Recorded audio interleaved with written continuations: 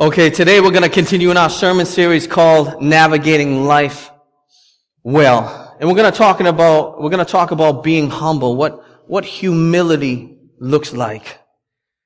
This is such an important subject for you to hear about today, to hear about gospel-driven humility, because our nature is to be prideful. What comes natural to us is to be prideful. It's, you don't tell me what to do. I can do it on my own. I don't need any help. I'm not going to conform to the will of God, the will of command. I can do this. I got it. We walk around with haughty looks and prideful looks and say we got it. But really the most prideful men, the most prideful women are the weakest.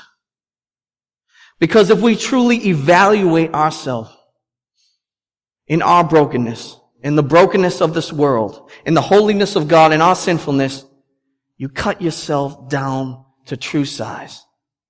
And in Proverbs 11:2, it says this. This is the scripture we'll be teaching from today.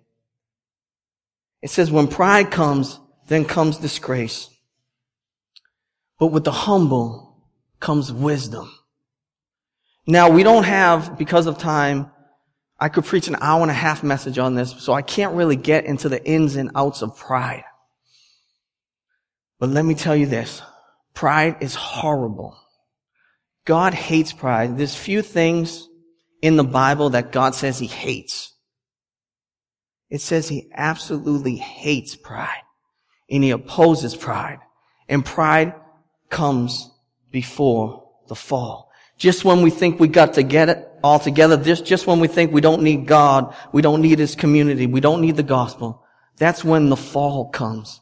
I remember Pastor Dave sharing a story at men's Bible study. And in the story he said, he was feeling good. He was about 20 years old and he was playing rugby and he was working out. He felt sliced up. He felt like sweet butter in the summer sun. He felt shredded. He called out his weight. I don't know if he gave us his waist size, but he said, I was feeling good. He said, I got so prideful. I was just walking around like, who's the man up in here? Copper brown tan, buttered up, feeling good. And he said he went for a light trot one day in that prideful demeanor. And he said he was just enjoying life. He felt like everyone was looking at him. I don't know if they were. All of a sudden, he fell on his face. He scraped up his whole face, all his buttercream body. And he said, I knew God was saying to me in a small way, stop being so prideful about yourself. Be humble. And he showed up with sunglasses to class next day, all banged up. But that's a lighter story about pride in a fall. But we have much deeper issues with pride in our life. And many times, all the time, pride brings you to a fall. But when we actually go to our knees and say, God gives grace to the humble. God gives grace to those who say, I need your strength because I'm weak. See, St. Francis, I don't know if any of you ever heard of St. Francis. People would mob to him when he preached anywhere he was. And they didn't say he was particularly gifted speaker or anything like that. And one day a guy couldn't figure it out. He said, why do so many people come to hear you? Why is your ministry doing so good? Why are people following you as a leader? He said, because God could not find a lower man. God could not find a more sinful man. God could not find a weaker man to do His bidding for Him. So I want you to hear today the rewards of humility. And because in our culture we look at humility as a bad thing. Don't show your weakness. Don't show that you need help. Put your costume on. Don't you dare show that. But the kingdom of God is totally different. He says, show me your weakness and I will give you your strength. Give me the least of days and I will make them vessels of honor in the kingdom of God. I had the honor of being part of somebody's 5th step. I don't know if anyone knows what that is. I mean, I know a little. I'm not claiming to be a pro on it, but in AA, they got a 12-step program. In the 5th step, and I'm going to paraphrase because I'm not claiming to be a genius on this, but you have to confess all your wrongdoings to another person, or at least in their presence. And so I had the privilege, someone asked me to be part of that. They said, Joey, I feel comfortable around you. I'll be honored if you can come and sit through my 5th step with me. And I said, absolutely, I'd be honored. And I felt privileged to be part of it. And I looked up on it a little bit, and I wasn't sure exactly how it would be. And I won't use the person's name, even though I don't think they would mind. I showed up. I was in the office. Dave, we just told a story about you. Showed up in the office on a Sunday afternoon, and this person showed up with 3 notebooks. And I was ready. I really was in no rush. I said, brother, you take your time. I had my honeydew coffee. I said, let's do this. He showed up with 3 notebooks and said, Joe, this is going to take time. I said, I'm ready to do this. The notebooks were filled with all of his wrongdoings. Because part of it, you write down your wrongdoings, but you also could call that your sins. And he sat down and opened one book, and we began the process of him confessing, not that I was going to forgive his sins, but just him humbly confessing all his wrongdoings towards every person he had hurt in his life. And I thought to myself, how humble this is. How humble it is for a man to be willing to bring himself what the world would consider low and open up his book and confess his sins and his wrongdoing to every person. He was being authentic. He wasn't holding anything back. And we went through the whole thing. It took a few hours to get through every notebook. And at the end, we got on our knees. 2 men on their knees and prayed to God for the strength. I remember thinking, I can't remember the last time I got on my knees with another man and prayed to God. I remember thinking, if someone ever walked by this room, this would be so foreign to them. They'd be like, what's wrong with these brothers? Sunday afternoon, isn't there a Pats game on? We got on our knees, and it was the most humbling and rewarding place. Because when you're on your knees before God, you're in the right place. Most men, where do you find them? You find them in groups just like, just straw, I don't need nothing. I'm eating concrete, drinking gasoline, right? And you're like, dude, you ain't that strong, dog. You ain't strong. I remember thinking about the humility and the honor and the reward of being a part of that. And I remember saying, this is the kingdom of God is all about.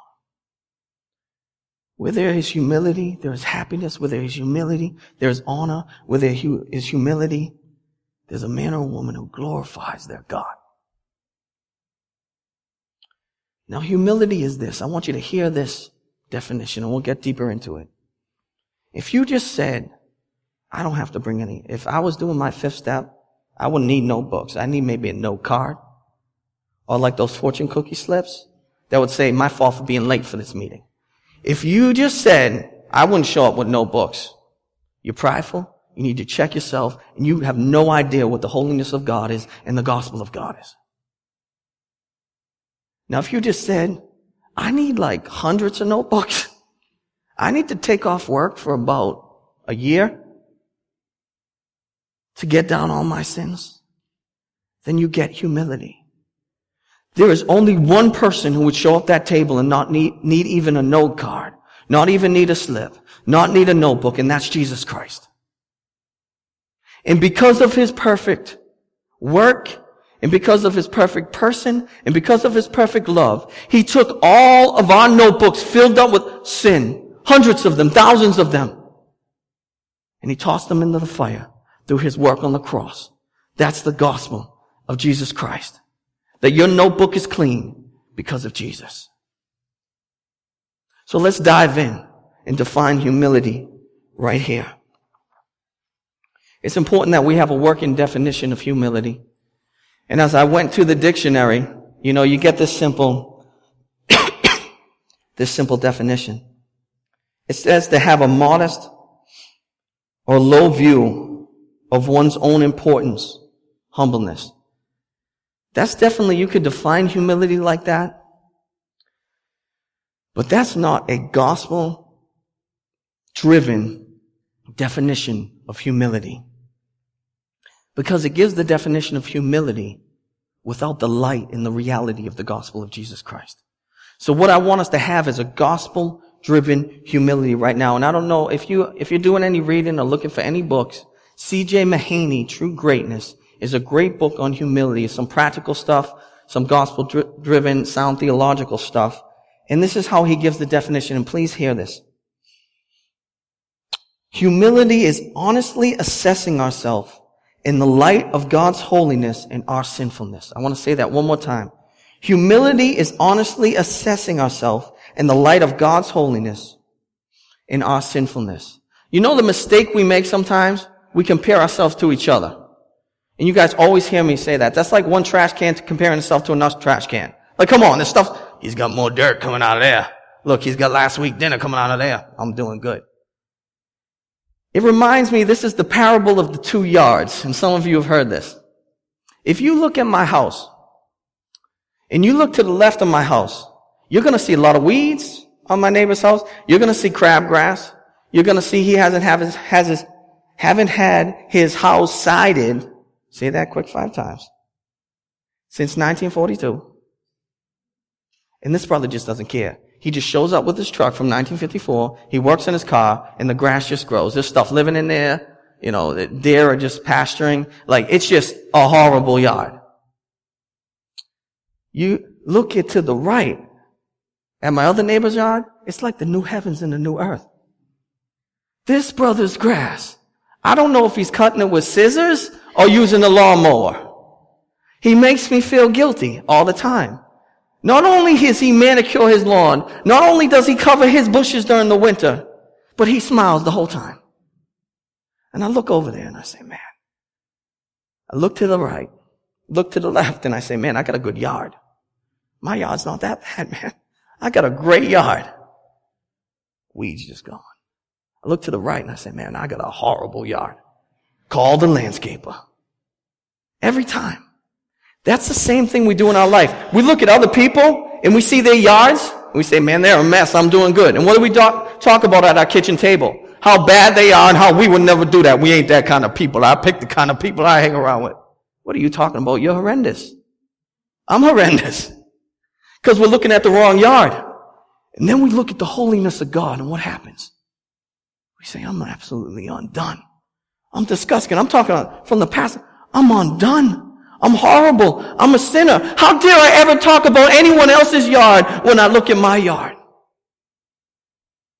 And that's what happened to the prophet Isaiah. Now, I want you to get an idea who the prophet Isaiah is. This would be the equivalent of the Pope, right?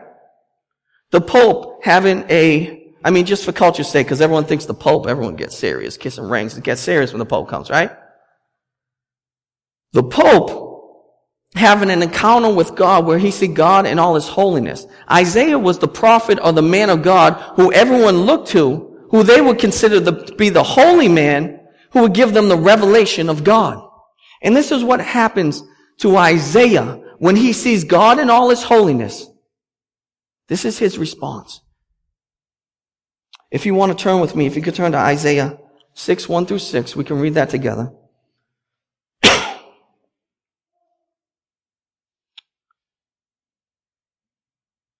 It says in Isaiah 6, 1 through 6, in the year that King Uzziah died, I saw the Lord sitting upon the throne, high and lifted up, and the train of his robe filled the temple. Above him stood the seraphim.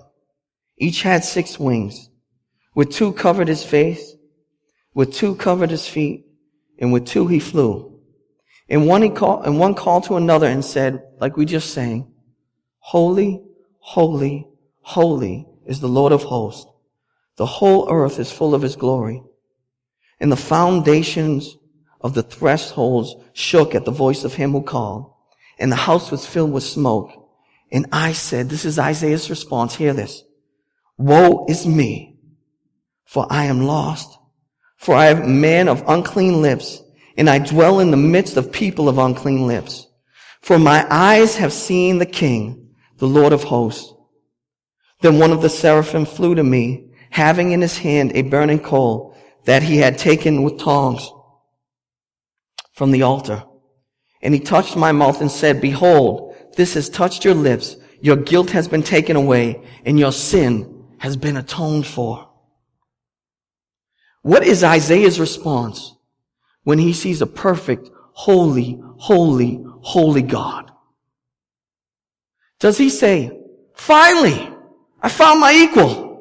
Someone who gets it? Finally, someone who gets it? No.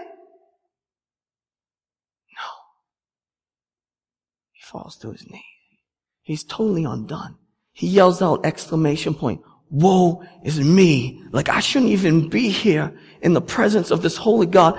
I am lost. I am undone. The holy man. Think of the holiest guy you can think of in town, right? He says, the holiest guy saying, I'm absolutely lost. I'm an absolute sinner. I'm totally undone. Not only does he come aware of his sinfulness, he says, not only am I a sinner, everyone around me is sinners. We're all sinners. He becomes aware of the sinfulness of his culture, the sinfulness of his people, the sinfulness of the community. That's what the holiness of God and the gospel of God should do to us. We shouldn't say, woe is us, everyone else is a sinner, I'm good. You start with yourself.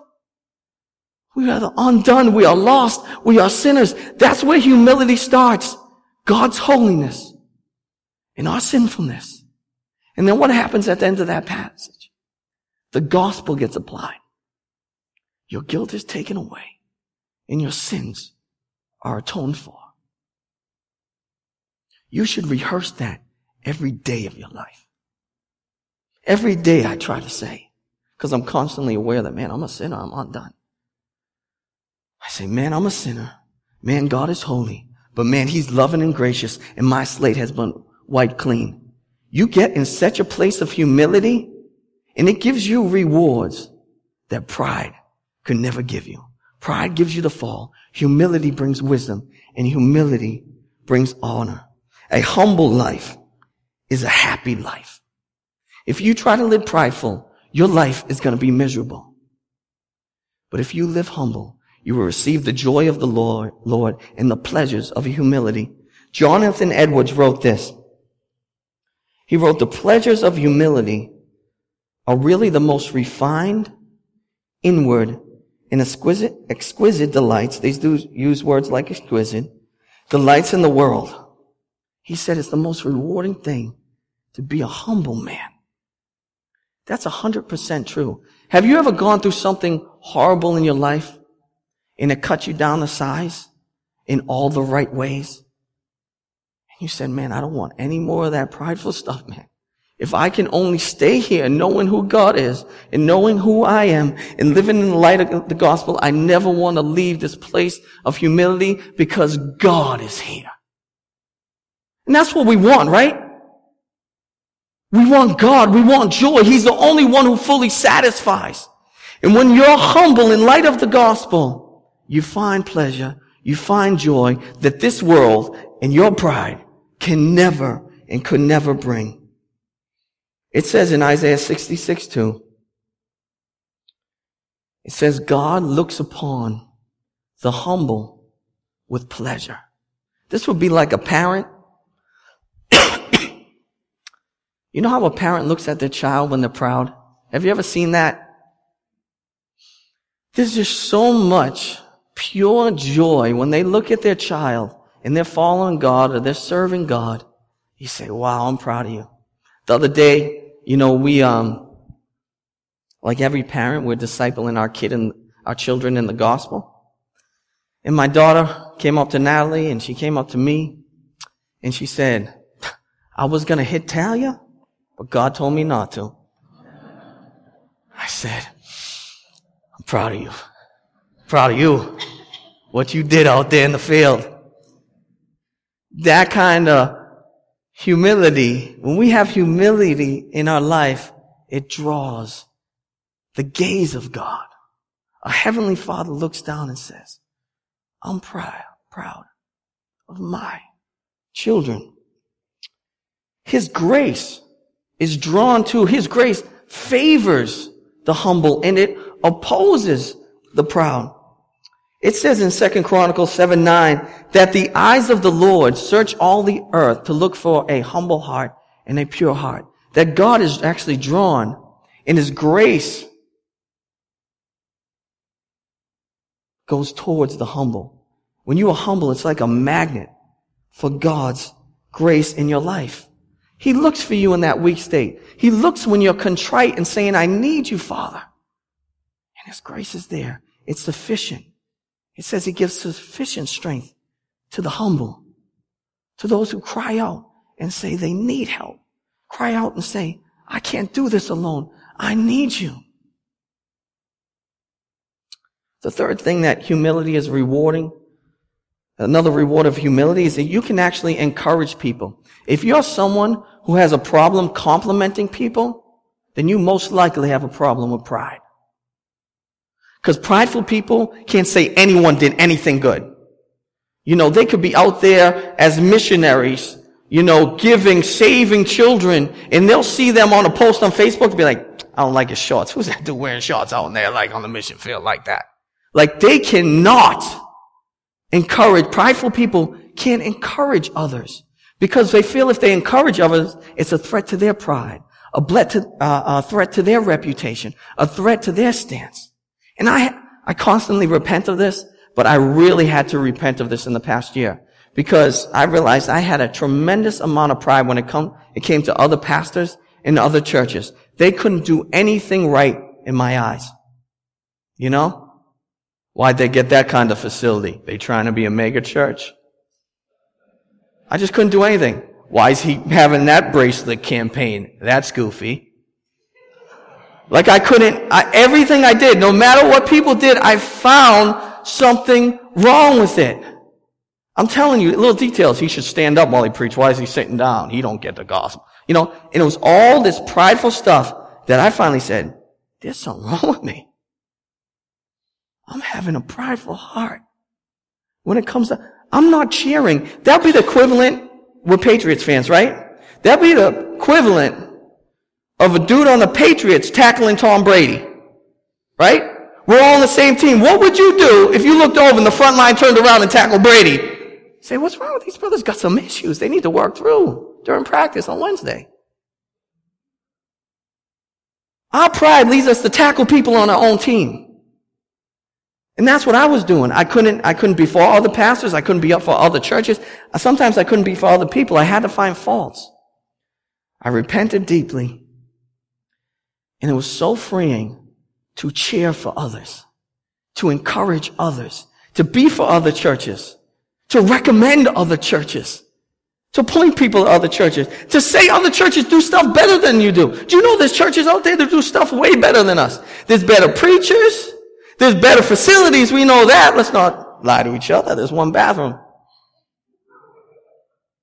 There's churches that have better staff. I had to come grip with that. And it was so freeing to live in that place in humility. I encourage you so much in life. Are there people who you oppose because you're proud? Let that go. Cheer for them. Love them. Encourage them. Be for them. Humility frees you to be yourself. That's another reward of humility. Isn't it horrible trying to be prideful and being what you think other people think you should be so you're accepted or so you're in control? Those kind of things. That's a horrible place to prize on. Humility is looking at yourself and saying, I don't have a lot to be prideful about. I got a lot to be humble about. That's an exercise I want you to do this week. Go home and write down what you should be humble about. More notebooks. I fill them up. Let me give you a few things that I look at myself and I say, man, I got a lot to be humble about. I don't got much to be prideful about, but I got a lot to be humble about. My freshman year in high school, I was on the freshman basketball team. I ran the wrong way twice in one season. How can I ever boast? Twice. That means the coach said, Joey, you're in. I got up, jumped in the game, got the ball, and started going towards the other hoop. Not even noticing no one was covering me. Now, once bad enough, people talk, oh, he could have had a rough day, right? Joey, you're in. The wrong way again. How could I ever boast? I got a lot to be humble about. I got a car. Someone gave me a car when I was like 20, 19. And they told me that the car needed oil. I said, all right, I'll put oil in this car. Mikey G, you were there. You're part of this. That's part of your notebook too, Mikey. Me and Mikey G opened up the hood. I said, where you put the oil? Holding the oil. I said, I don't know where it goes. Maybe it goes right here. I looked at Mikey. I said, Mikey, it look good? He said, yeah, it looks good to me. I put the oil in the antifreeze container. Just me and Mikey like, working on cars, dog. You know how we do around here. Handy. I got a lot to be humble about. Last one. I'm in the gym. I'm on the arm curls. You know, the machine. I'm feeling good. Getting in shape. Looking good. See my veins. I finish my set. I'm waiting on the side. A woman comes over. Says, can I jump in? I'm thinking, you can jump in, but you're going to have to knock that down a little. She jumps in. She puts it up one and starts pumping them out on me. I'm sitting there like, I hope no one's looking at just, look at me. See my vein. She was just pumping them out, and I said, I got a lot to be humble about. Haven't been to the gym since, but I'm going to work through that and get back. Those are some light things that we have so much to be humble about. So much to be humble about. But even more, when we get into the deep things of our deep sins, of our known sins, of our unknown sins, a man cannot stand at the foot of the cross and say, I have a reason to be prideful. He says, I have every reason to be humble. The cross outs every single one of us. The cross is crying out many things, but it's crying out, you and me are grave sinners in need of tremendous grace.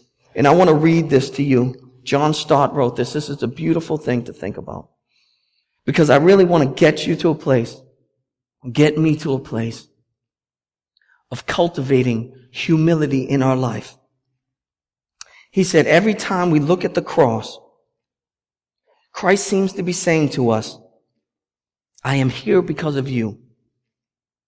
It is your sins I am bearing. Your curse I am suffering. Your debt I am paying. Your death I am dying. Nothing in history or in the universe cuts us down to size like the cross. All of us have inflated views of ourselves, especially in self-righteousness, until we have visited a place called Calvary. It is there at the foot of the cross that we shrink down to our true size. Who can be prideful at the foot of the cross? As God's own Son, the perfect one, the perfect Lamb of God, bore every one of our sins, bore the punishment that was ours to bear, and died the death that was ours to die. Who can be prideful in the light of the cross? So I want to just give you some daily habits to cultivate humility that you really should work into your daily diet, your spiritual diet, to really cultivate humility. The first one is you should start off every day with prayer, depending on God. When we start our days without recognizing that we need God, we are making a statement, sometimes without even knowing it. You know those real busy days when you want to get up and just pace? Like I do that. I get up, before you know it, I've done 13 laps around my house, and I say, man, I've got to pray. I've got to stop, pray, and put my dependence on God. That's why the Our Father is so beautiful, because it's a daily prayer. It says, give us our daily bread. Keep me away from temptation and evil today. Let your name be glorified in my life today. I would recommend getting on your knees. I don't want to get legalistic, but I would recommend that. Something about getting on your knees during prayer is really rewarding and really gets you in the right place Find a place you can go. Jesus tells us to find a secret place. Find a place where no one's going to cheer you on. No one's going to say, look at him pray. It's just you and the Father. And he rewards those who seek him in prayer. Seek him in the morning. Start off your day like that. It doesn't have to. See, people think they have to wake up and pray for an hour and a half. And you're timing yourself, right? To see if you're a spiritual giant. 13 minutes today, tomorrow going to do 15, really bringing it. The only thing, God never warned, Jesus never preached against long prayers. He did preach against long prayers. He never preached against short prayers. He rebuked those who preached long because they thought that God would hear them because they preached long. There are nothing wrong with short prayers. A lot of us don't develop a healthy prayer life because we think it needs to be a certain amount, or a certain time, or a certain way. Come with your heart, by God the Holy Spirit, pray as long as God leads you, as long as you feel, and move on. But start off your day like that. Secondly, the way you view your day is important. Perspective is huge on your day. If you're going to say, this is a horrible day, they're making me do this at work today, I feel low. I feel real low. Look at the lowliness as a way to get to know Jesus. Say, you want me to do something low? You want me to do something people ain't going to cheer about? I'm going to do it because that's exactly what Jesus did when he came to die for us. Some people will look at carpentry and say, Son of God can't be a carpenter. It's good enough for Jesus. He was a tradesman. He was in construction. People would consider that tremendously lowly. But Jesus did it for us. I had to crawl into a space this week. I said, I'm too good of a preacher to crawl into this space. Right? All the things that go into my mind. I'm this, I'm that, I'm this. As my legs shimmied into the crawl space, I sat down that mat and I said, this is a way to identify with God. I'm in this little crawl space up against rocks, tiny little junction box of electrical. And I said, this is a great way to identify with Jesus. It's so important. I know people who look at jobs too lowly. There is no job that is too low, because the lowest jobs bring you to a place where you can identify with Jesus. End your day with prayer. How do you guys end your day? I used to end my day with that movie I've been watching for 3 months. You know, like Dark Knight. I watch the first 15 minutes, fall asleep. Then I watch the next 15 minutes, fall asleep. You can still do that, but pray after. It is so important to end your day in a humble way. Do you end your day and say, what a horrendous day. What a horrible day. And you look at every negative thing that happened during that day. Because some of us are drawn to negativity we don't even know. What we sit down and do, or we lay down and do, is we sit down, if our wife or our husband's in bed with us, we go through the list. And this is the list we go through. I can't stand that person still. The person at work did this to me. I don't want to work there anymore. I'm sick of this. I'm sick of this. I don't like them. I'm too good for this. Let's move on. What you should really end your day with, what is a humble way to end your day, is identify God's grace for that day, even in the toughest circumstance. I'm going to encourage you today. Look for the evidence of God's grace. You ever met that person? They only see negative? Prideful heart. The person who sees good in everything? Humble heart. You know that person? You could be practically dying and they'll be like, Joe Veck does this. You'll be like, I got this thing growing on my head, man. What's wrong? He'll be like, it's a sugar pimple. It's a good thing. That means your body's working. Like anything, you'll be like, I was falling off and you got another one. You don't use that one that much. Good day. Good day. We need to identify the evidence of God's grace and what He's done good for us that day. And end our night with that in the scripture saying, God, you were so good to me. You've been so good to me. And go through the list of the evidence of God's grace. And finally, if you're married, pray with your husband, pray with your wife before you go to bed. Let everything settle down and do that. It's so hard. Everything else in you says, I don't want to do this. It is so rewarding. And you will start seeing God answer prayers that you pray. If you're single, hopefully no one else is in bed with you. Pray before you go to bed and see God's grace, the evidence of God's grace that day. And finally, last thing, receive sleep as a gift from God. You know, humble people sleep. Prideful people can't go to sleep. Because they're up too busy pacing, controlling the world. Let me just think about this 20 more minutes and it will change. Right? Believe me, I think I just pace, about to change something, about to think about and worry about enough, it's going to change this. God looks at us and says, I know every hair on your head. Go to bed. I didn't mean for that to rhyme or rapper. Go to sleep. Receive sleep. I'm talking to myself. Let God be God. We act like God can't be God while we go to sleep. Right? Man, if I go to sleep, no, God has everything in control. Go to sleep. Don't be anxious. Be humble enough to accept sleep, to pray. Cultivate those daily habits. And I'll close with this scripture. If we could turn to Philippians 2:1-11. Because this is the mind, this is the heart I want you to have.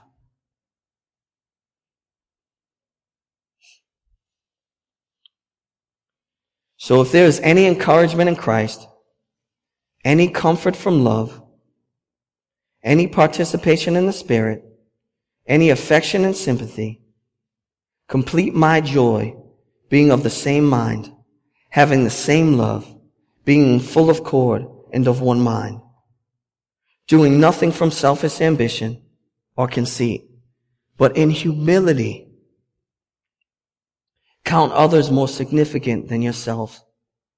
Let each of you look not only to his own interests, but also to the interest of others. Have this mind among yourselves, which is yours in Christ Jesus, who though he was in the form of God, did not count equality with God a thing to be grasped, but emptied himself by taking the form of a servant, being born in the likeness of men, and being found in human form. He humbled himself by becoming obedient to the point of death, even death on the cross. Therefore God has highly exalted him and bestowed on him the name that is above every name, so that at the name of Jesus every knee should bow in heaven and earth and under earth, and every tongue confess that Jesus Christ is Lord, to the glory of God the Father. Let's pray.